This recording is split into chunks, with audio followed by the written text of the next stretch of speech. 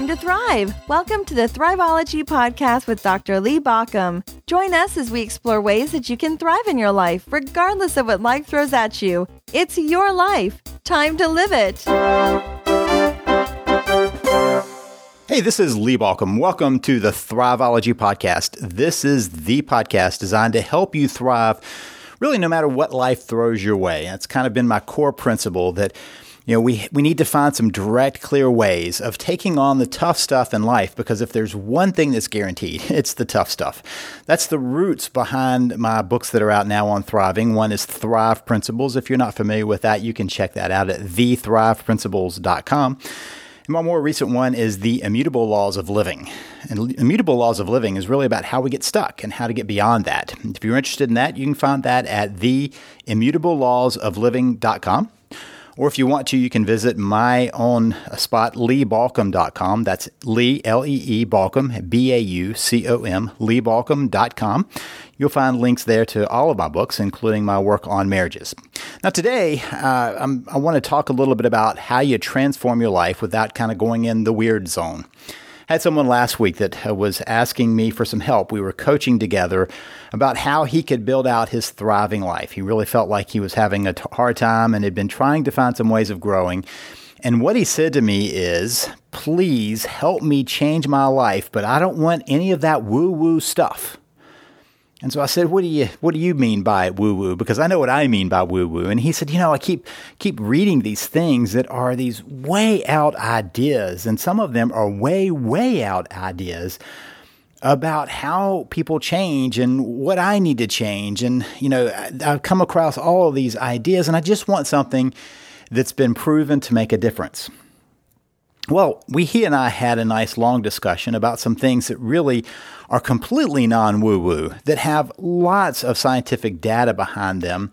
And I wanted to share that with you because what he didn't want was ideas around hypnosis or attraction. And I'm not saying that there isn't anything to hypnosis, but a lot of times in the kind of popular media, some of these things get really taken to an extreme level. And he didn't want anything about how you attract wealth into your world or all these other things. And he didn't want these hacks that somehow had to do with oils or supplements or some other approach that was kind of for him out there and for him kind of woo-woo. Now, let me first be clear and say that a lot of these things over the years have proven themselves to be useful. There are some ideas that started out as the fringe and have moved into the mainstream. The problem is, right now, there's not a lot of research for a whole lot of these ideas. So will they work? Well, maybe. Are they proven to work? Well, for the most part, no, not at all. And so what he wanted was to really find some clear ways of working through this. And here's the thing, you're not likely to do these things if you can't find one way to prove it. If you're finding some way, if you want to find some way that's proven, that's going to hold your attention because you're going to start seeing results. A lot of times people start chasing these great new ideas that pop on the scene, whether it's in a book or a conference or some speaker somewhere, but they're hooks, right? And so we want to be serious today as we think about 4 different areas that have proven ways to transform your life. Now, let me be very clear. If you're finding help in the woo-woo world, for you, it may not be a woo-woo thing. For somebody else, it might. But if you're finding help in that, I'm not going to dissuade you from that. It's not my task. My task today is to point out some benchmarks that we know make a difference, that are not just benchmarks, but easy benchmarks. These are things that you could activate in your life, not next week, not in a month, not 6 months, not in a year, today. In the next hour, you can use some of these ideas and thoughts and really structures in order to move forward. If you've been listening to my podcast for a long time, today is probably not going to be a surprise to you. You're going to hear some things that will make a difference in your energy level, in your health, in your well-being. And that's the thing. If you are better off in your health, better off in your well-being, better off in your body's health, you're able to do more of the other things that I believe to be about thriving. If you want to make a big difference in the world, you better have a body that's going to carry you through the process of that. If you want to have a better relationship, you better be able to manage your energy better and find some other reserves there, or it's not going to happen. If you want to be the best parent you can be, you're probably going to have to keep up with those active kids, right? You chase them down, and how do you do that? If you want to be coming forward in your job, and people ask me all the time, how do I make progress in my job? And we talk about how do you show up in your job? Because if you're going to your job and you're kind of sliding in at the last minute and by the end of the day, you're out of gas, you're not likely to make a lot of progress. Think if you're like maybe a salesperson. If a salesperson goes out on a call with no energy, that's a little hard to get anything going. It's a little hard to get some action towards them because there's nothing there. There's no energy source there. We end up being our energy source. And so we've got to find ways of really making sure that our energy is top notch. So I want you today to think of these 4 categories we talk about as foundation, maybe fundamental to getting to where you want to be. Let me also caution you that these non-woo-woo ways, they're plain vanilla. They're designed to be plain vanilla. This is not exciting stuff. This is solid stuff. This is not out there stuff. This is easily done stuff. And sometimes what I've noticed is people aren't doing the easy ones. So let's pick the low-hanging fruit today. I want to talk about fueling your body, moving your body, resting your body, and exploring with your body as the 4 areas that you can start applying today and make progress today. So let's first talk about fuel. First, let me talk about how we often fuel our bodies. We grab whatever's closest to us and eat it. Now, our ancestors did the same thing. But our ancestors, when they reach out to grab something close by to eat, it was probably a vegetable, piece of fruit, nut on the ground, something that was a bit less processed than we live with today. Part of what we live in is the convenience culture these days. In fact, that convenience is often so cheap that it's very tempting. Sometimes it's easy to go, well, I'll just run through the fast food drive-through and grab a meal for everybody, not realizing that almost everything that we're putting into our bodies when it's a fast food is a carbohydrate. Another way of saying carbohydrate is a sugar. And what that has done to our bodies is it gives us this constant up and down, the crash, the rise and the crash that's caused by sugar. There's a lot of debate as we look at kids, they give them a little candy and they do their little happy dance, right? Only to watch them crash and be grumpy in a while. And there's been some research that challenges how much of an effect that has, except we can see it in blood levels for adults and kids. When we eat carbohydrates, our blood sugar spikes. Our body does a lot of work to burn off that sugar. And then it leaves us at a deficit that we have to then rebuild. So the fuel, the cheap fuel that we often burn is sugar-based, carbohydrate-based. Now, one of my experiences in my life happened a number of years back now when I got sick. And a lot of people have said, oh, so you followed this plan and it made you healthy. And the fact is, no, that's not the case. I actually got very lucky. The illness I had, and it sounds odd to say, but I had an acute version of an illness that when it's chronic would have led to disability and eventually probably would have killed me. But because I had the acute form, I just was really sick for a while and then got better. And after I got better, in hindsight, I went, what have I done to myself? I'm overweight, out of energy. I haven't been exercising. I haven't been eating. I haven't been sleeping well, and I haven't been dealing with stress well. No wonder I got sick. Now, let me say, we are all going to head for illnesses no matter what we do with our life. If I can take the best care of myself, you know how this ends up? Right? We all end at the same place, right? And so it's not about this being a way of staying away from ever having a problem, but it's minimizing the capacity of those problems, right? And so part of what I've been trying to do is rebuild my health since then. And one of the things I did along the way was to follow several different plans.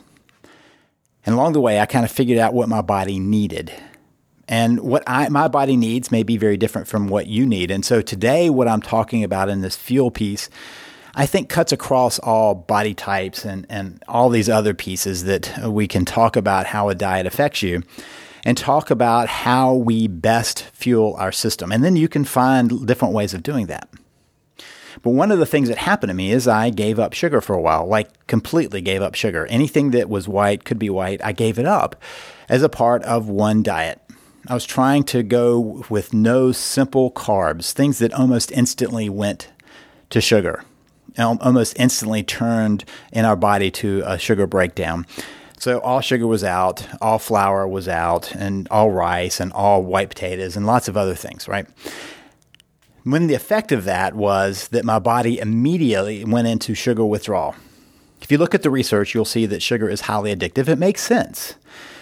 If our ancestors craved sugary things, they would have gotten energy boost when that was available. The difference was that would not have been often available. Fruit, for instance, would have been rarely ripe, but when it was ripe, it would be a great time to gorge on that food to get ready for what comes after. We get all that fruit in the late summer or early fall, right before things turn cold. And so that would have given us a chance to really pack in some energy, because here's what happens when sugar is in the blood system. It triggers the body to store. And our body stores with fat cells. That's what our body does. So it takes any calorie it can and it packs it into those fat cells for the coming famine, which unfortunately, well, maybe fortunately, but these days doesn't happen on a regular basis. So most of us, and if you're listening to this podcast, this likely applies to you, are not likely to hit that place where you're suddenly in a famine situation. Now, we can mimic that, and I'll talk about that in a couple of minutes, but since we don't do that, our bodies end up being in a storage mode rather than going from storage to using the storage mode that our ancestors would have been doing. And so in the fall, the fruit would have been available, time to get in as much fruit as possible to get ready for the winter. And so the sugar was triggering the body to say, hey, let's store this. Let's take all the other calories you got and let's store it back because you're going to need it in a little while. And so that's what happens when we are constantly putting in sugar. So after I gave up sugar, it took me a while to break through. And I will tell you, I now eat more sugar than I did at that point. And it tends to be kind of in a cyclical manner. For instance, when my kids are around, we tend to eat a little more ice cream and other fun treats. And when they're not around, I get back to a less sugary place. But what I realize is if I start eating sugar, I start craving more sugar. And so when I broke through, what I realized was it tries to trick us. I would be talking with people in sessions thinking about cookies and all these other things and pies. I don't even like pies. And those things would come to my mind because my body was trying to get me back to sugar. A simple thing for it to burn, right? So it really wanted to get that sugar back. So I started having conversations with people about that experience. And many people said, oh, I don't like sweets. I like salty things. And I would say, tell me about the salty things you're eating. And they would say, oh, I eat potato chips and I eat popcorn. And they would name lots of other snack foods. So guess what? Those salty foods, it's just salt on top of sugar. All of the things they were naming simply break down to sugar in the body. So whether you like sweet things like candy and pie and ice cream and cookies and all those other things, or you like salty things like popcorn and chips and all kinds of other kind of snacky stuff, it's all the same. It's all simple sugar. And then we begin to be aware of the fact that part of what has happened in our industrialized food world is that we are constantly getting bombarded with sugar. Which brings up the other place that we often get sugar, our drinks. We've moved to the place where many of us are on a regular basis drinking large amounts of pre-sweetened drinks, whether you're from the South in the U.S. and you drink sweet tea, or whether you're from somewhere else and it's just soft drink, soda or pop or whatever you call it in your area.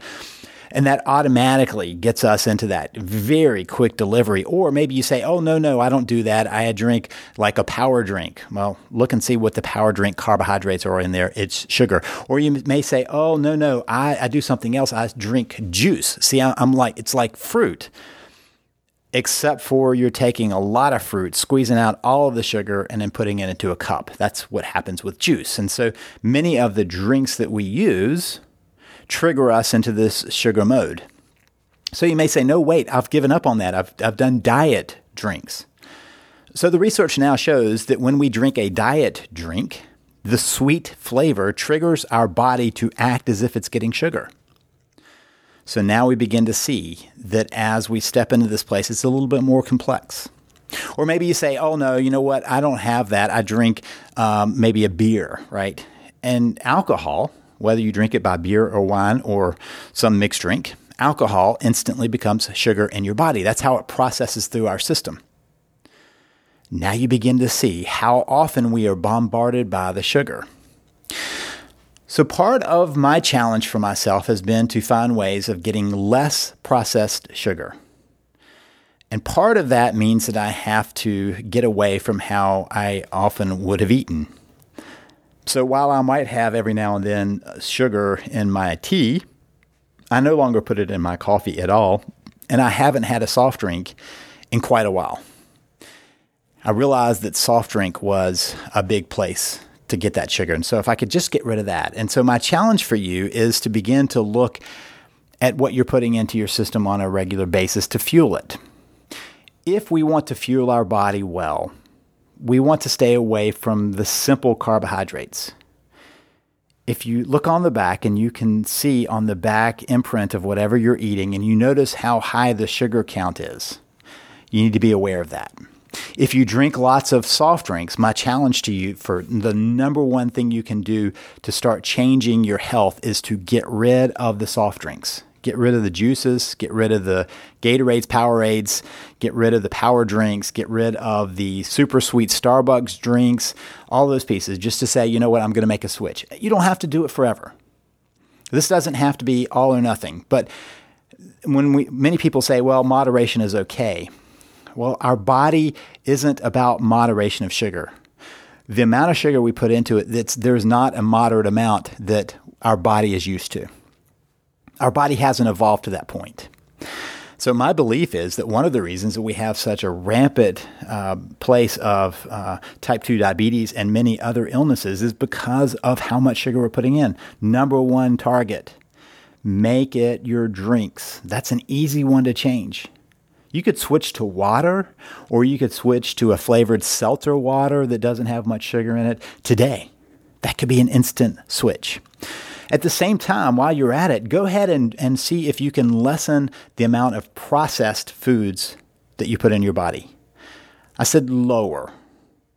There's no reason for us to be chewing on twigs and grass all the time, but the amount of processed foods we put into our system is kind of amazing. You know, when you're grabbing, for instance, a protein bar, which really is a candy bar in disguise, or a candy bar, or a frozen meal, or something like that, many of us are not aware of how processed that is. And the problem with the processed foods is twofold. One is, again, it strips it down to the place where it's down to a lot of sugar and a lot of sodium. But the other is it puts in a lot of other chemicals that are disruptors in our body. So the non-woo-woo way of getting ahead on fueling is immediately going with less sugar and less processed foods. If you turn over the ingredient list and there are a lot of things on there that you can't pronounce, it's time to put it back on the shelf and find something with just a few ingredients in it. Which also brings us to the other piece. So if you're not going to fuel your system with sugar, what are you going to fuel it with? Healthy fats. Now, what we have learned over the last few years is that the idea of healthy fat is a little different than we thought.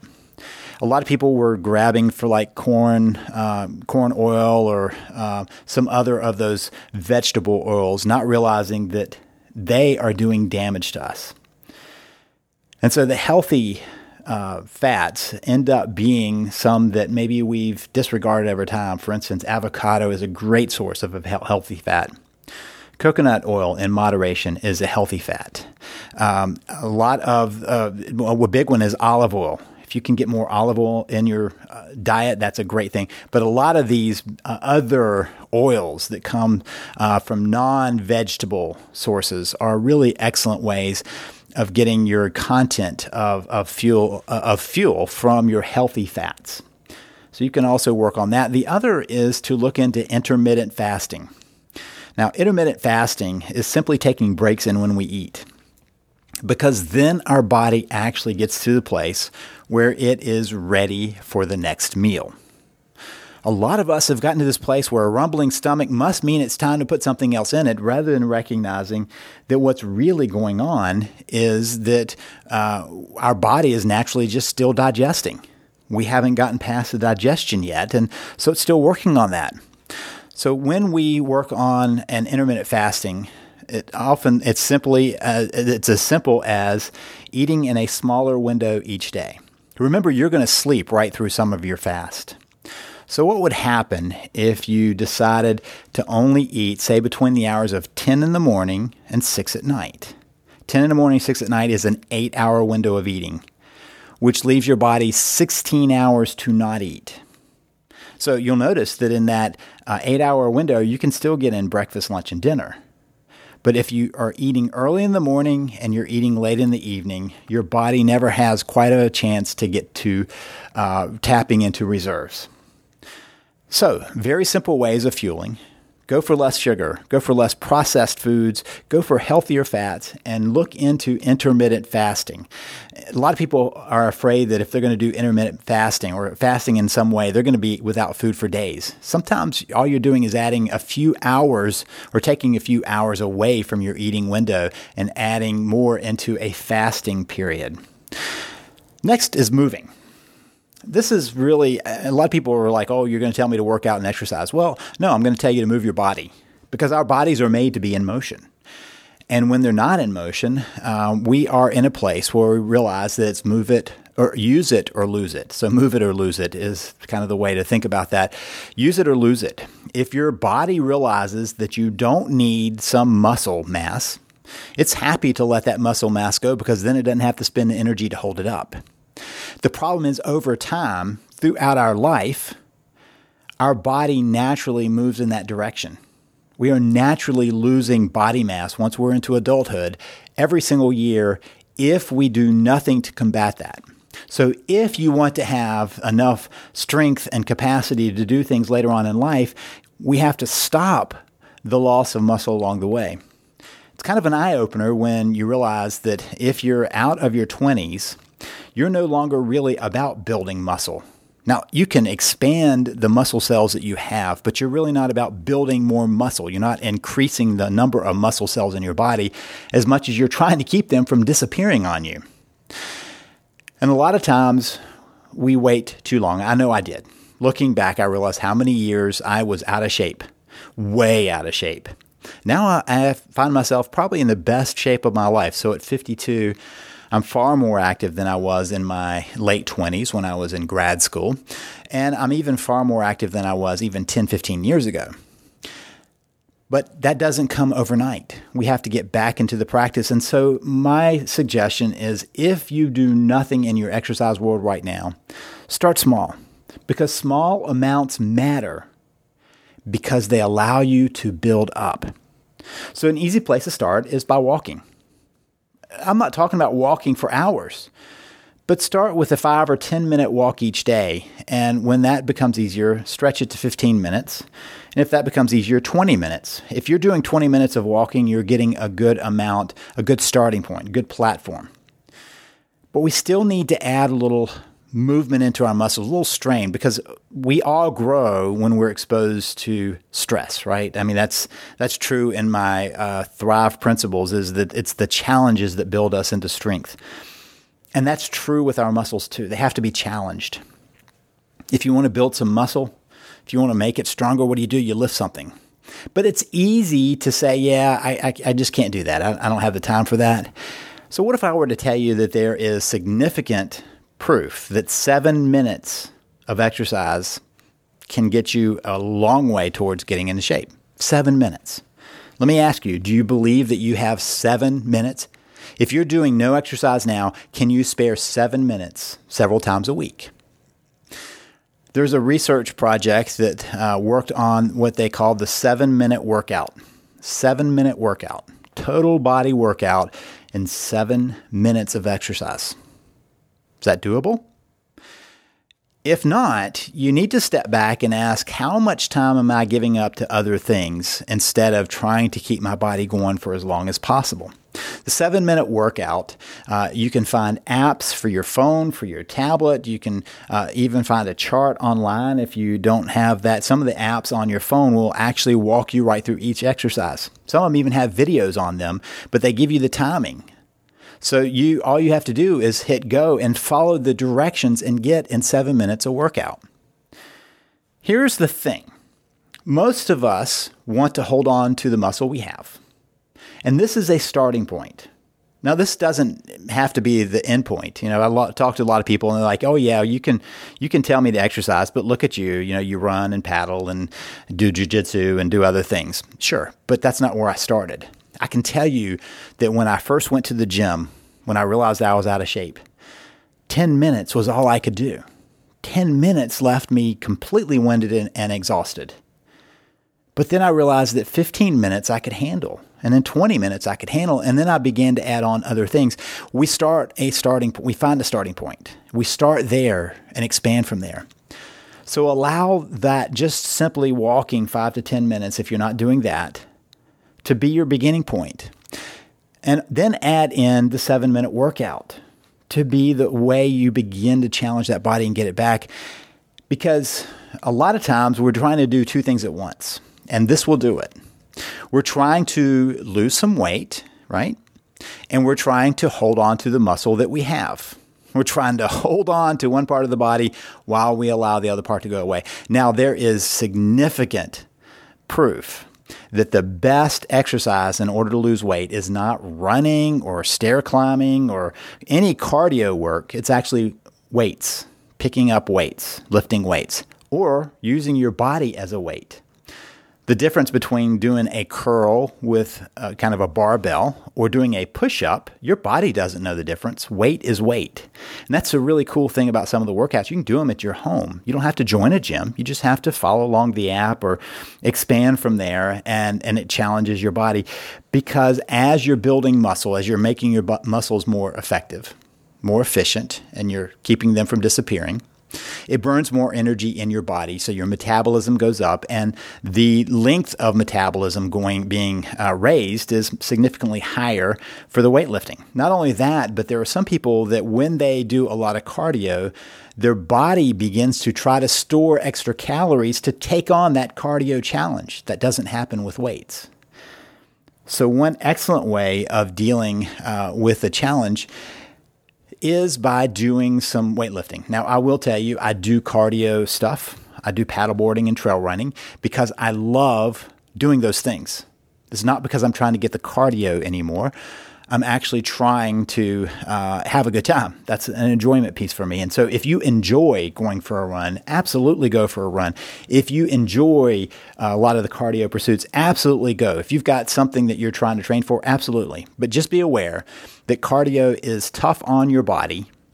And if you're trying for weight loss and to hold on to muscle mass, lifting weights or body weight exercises are a great way of doing it, much more efficient and much more helpful than the cardio. Now, after you've fueled your body so you can go move, you have to rest, which is really about sleep. This is one of those things that I find we have a basic lack of knowledge in our country. When I'm talking with people about their sleep habits, sometimes I'm concerned about what they're doing to their body. For instance, I've talked with people who felt like the best they could do is work 20 hours a day and get 4 hours of sleep, not knowing that they were trading off the lack of sleep for life. They're trading that out because when we don't get enough sleep, our body is much more likely to break down. When we don't get enough sleep, we're much more likely to have bad things happen in our body, including heart disease and diabetes and all kinds of other long-term issues, simply because our body didn't get rested enough. So if you have a hard time if you don't have a hard time sleeping, great. The way you can tell you don't have a hard time sleeping is that you go to bed and you fall asleep, and when you wake up, you feel rested. If you have a hard time falling asleep, a couple of things that I would suggest. One is dark. Go dark. Make your room as dark as you can make it. If you've got light sources, including routers or other devices that are putting out light, go ahead and cover them up. Make sure that your room is as dark as possible. That allows your body's natural way of dealing with, if it's all dark, it knows it's time to sleep, because our ancestors had no light sources. When it was dark, it was time to go to sleep. And so our body is primed for that. The second thing is to make sure you have a routine. Whatever it is, make it your routine so that you get into a regular pattern of how you go to bed. One of the worst things that people can do is always vary their times they go to bed and the times they get up. You're much better off letting your body know that you're going to bed at X time and you're getting up at X time. And while in the beginning, it may feel like it's not working for you if you're out of practice, over time, it gets better and easier and your body gets more efficient and ready to go because it sees that it's almost bedtime. And so it gets into a natural pattern. So make sure you have a routine. Pick your bedtime. And the bedtime, you can calculate very easily. A lot of people ask me, how do you figure out when to go to bed? Well, you figure out when you have to get up and you subtract 8 hours from it. That should be your target bedtime. Most people require somewhere between 7 and 9 hours of rest. If you can get by and wake up well rested after 7 hours, good for you. You can save an hour. If you need a little bit more, back it up a little further, but make sure that you're choosing your bedtime based on when you have to get up, not choosing your bedtime based on when you get tired and finally are falling asleep. You got to calculate based on how much rest your body needs, a basic core amount. Also, avoid stimulants. And there are two kinds of stimulants to avoid: food, and the other one is media, right? A lot of times if people eat sugar or caffeine late into the afternoon, into the evening, they find themselves revved up when they go to bed. And so if that's the case for you, make sure that you cut out those sources of stimulants earlier on. And that includes lots of other things, ingredients that people put into their lives, whether it's for recreational purposes or not. So just be careful of the stimulation you allow to come your way, including media.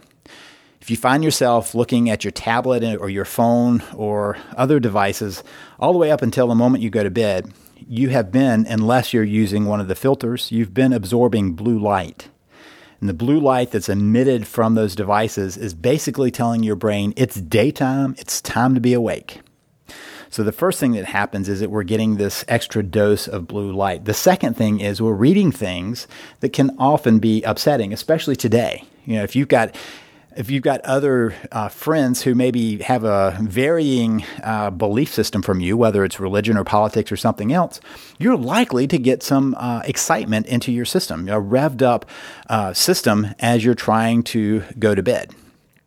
So to figure out how to manage that, I'll put it up to you, but I just raise it that you may want to back off your media use and the food that may be stimulating before you get to that place, which brings us to the last thing of breathing. If you're lying there trying to go to bed, or trying to go to sleep, practice your belly breathing. I've got a link in my show notes to my episode that's all about how to belly breathe, so you can learn to do that. If you don't know how to do that, I've got a link there, and you can just learn how to do that. It's a great way of finding relaxation and calming yourself and dealing with anxiety that's coming your way. And with that leads us to what you're doing. You've already fueled your body so that you can move. Now you're resting from that, and the other is to explore.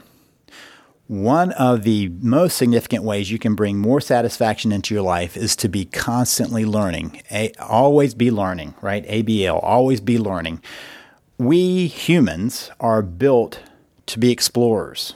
I mean, that's kind of how we took over the world, right? How we found new places to be and how we found new challenges. And so if you're not in a process of learning, sometimes that can keep you feeling like you're missing out on something, that something's just wrong. So part of your challenge is to figure out how to make a shift. Be a learning person if you're not. Learn by reading, learn by exploring, learn by meeting new people, traveling, learning about yourself, wherever it is that you find a passion. Make sure that you're learning. One of the significant ways that we have discovered that people have a greater sense of well-being is when they're learning more about themselves and the world around them that keeps them challenged. You're an exploring creature. It's in your DNA. If you're not exploring, there's something that's just back there saying, hey, what are you doing? And so the last of those 4 pieces is to make sure you're always exploring. Find new things in your life. So those are the 4 non-woo-woo ways that you can get the biggest place of transformation in your life. Fuel your body. Move in new ways. Rest that body after you've moved, and then use that to explore the world. This is Lee Baucom wishing you the best for a thriving life. You've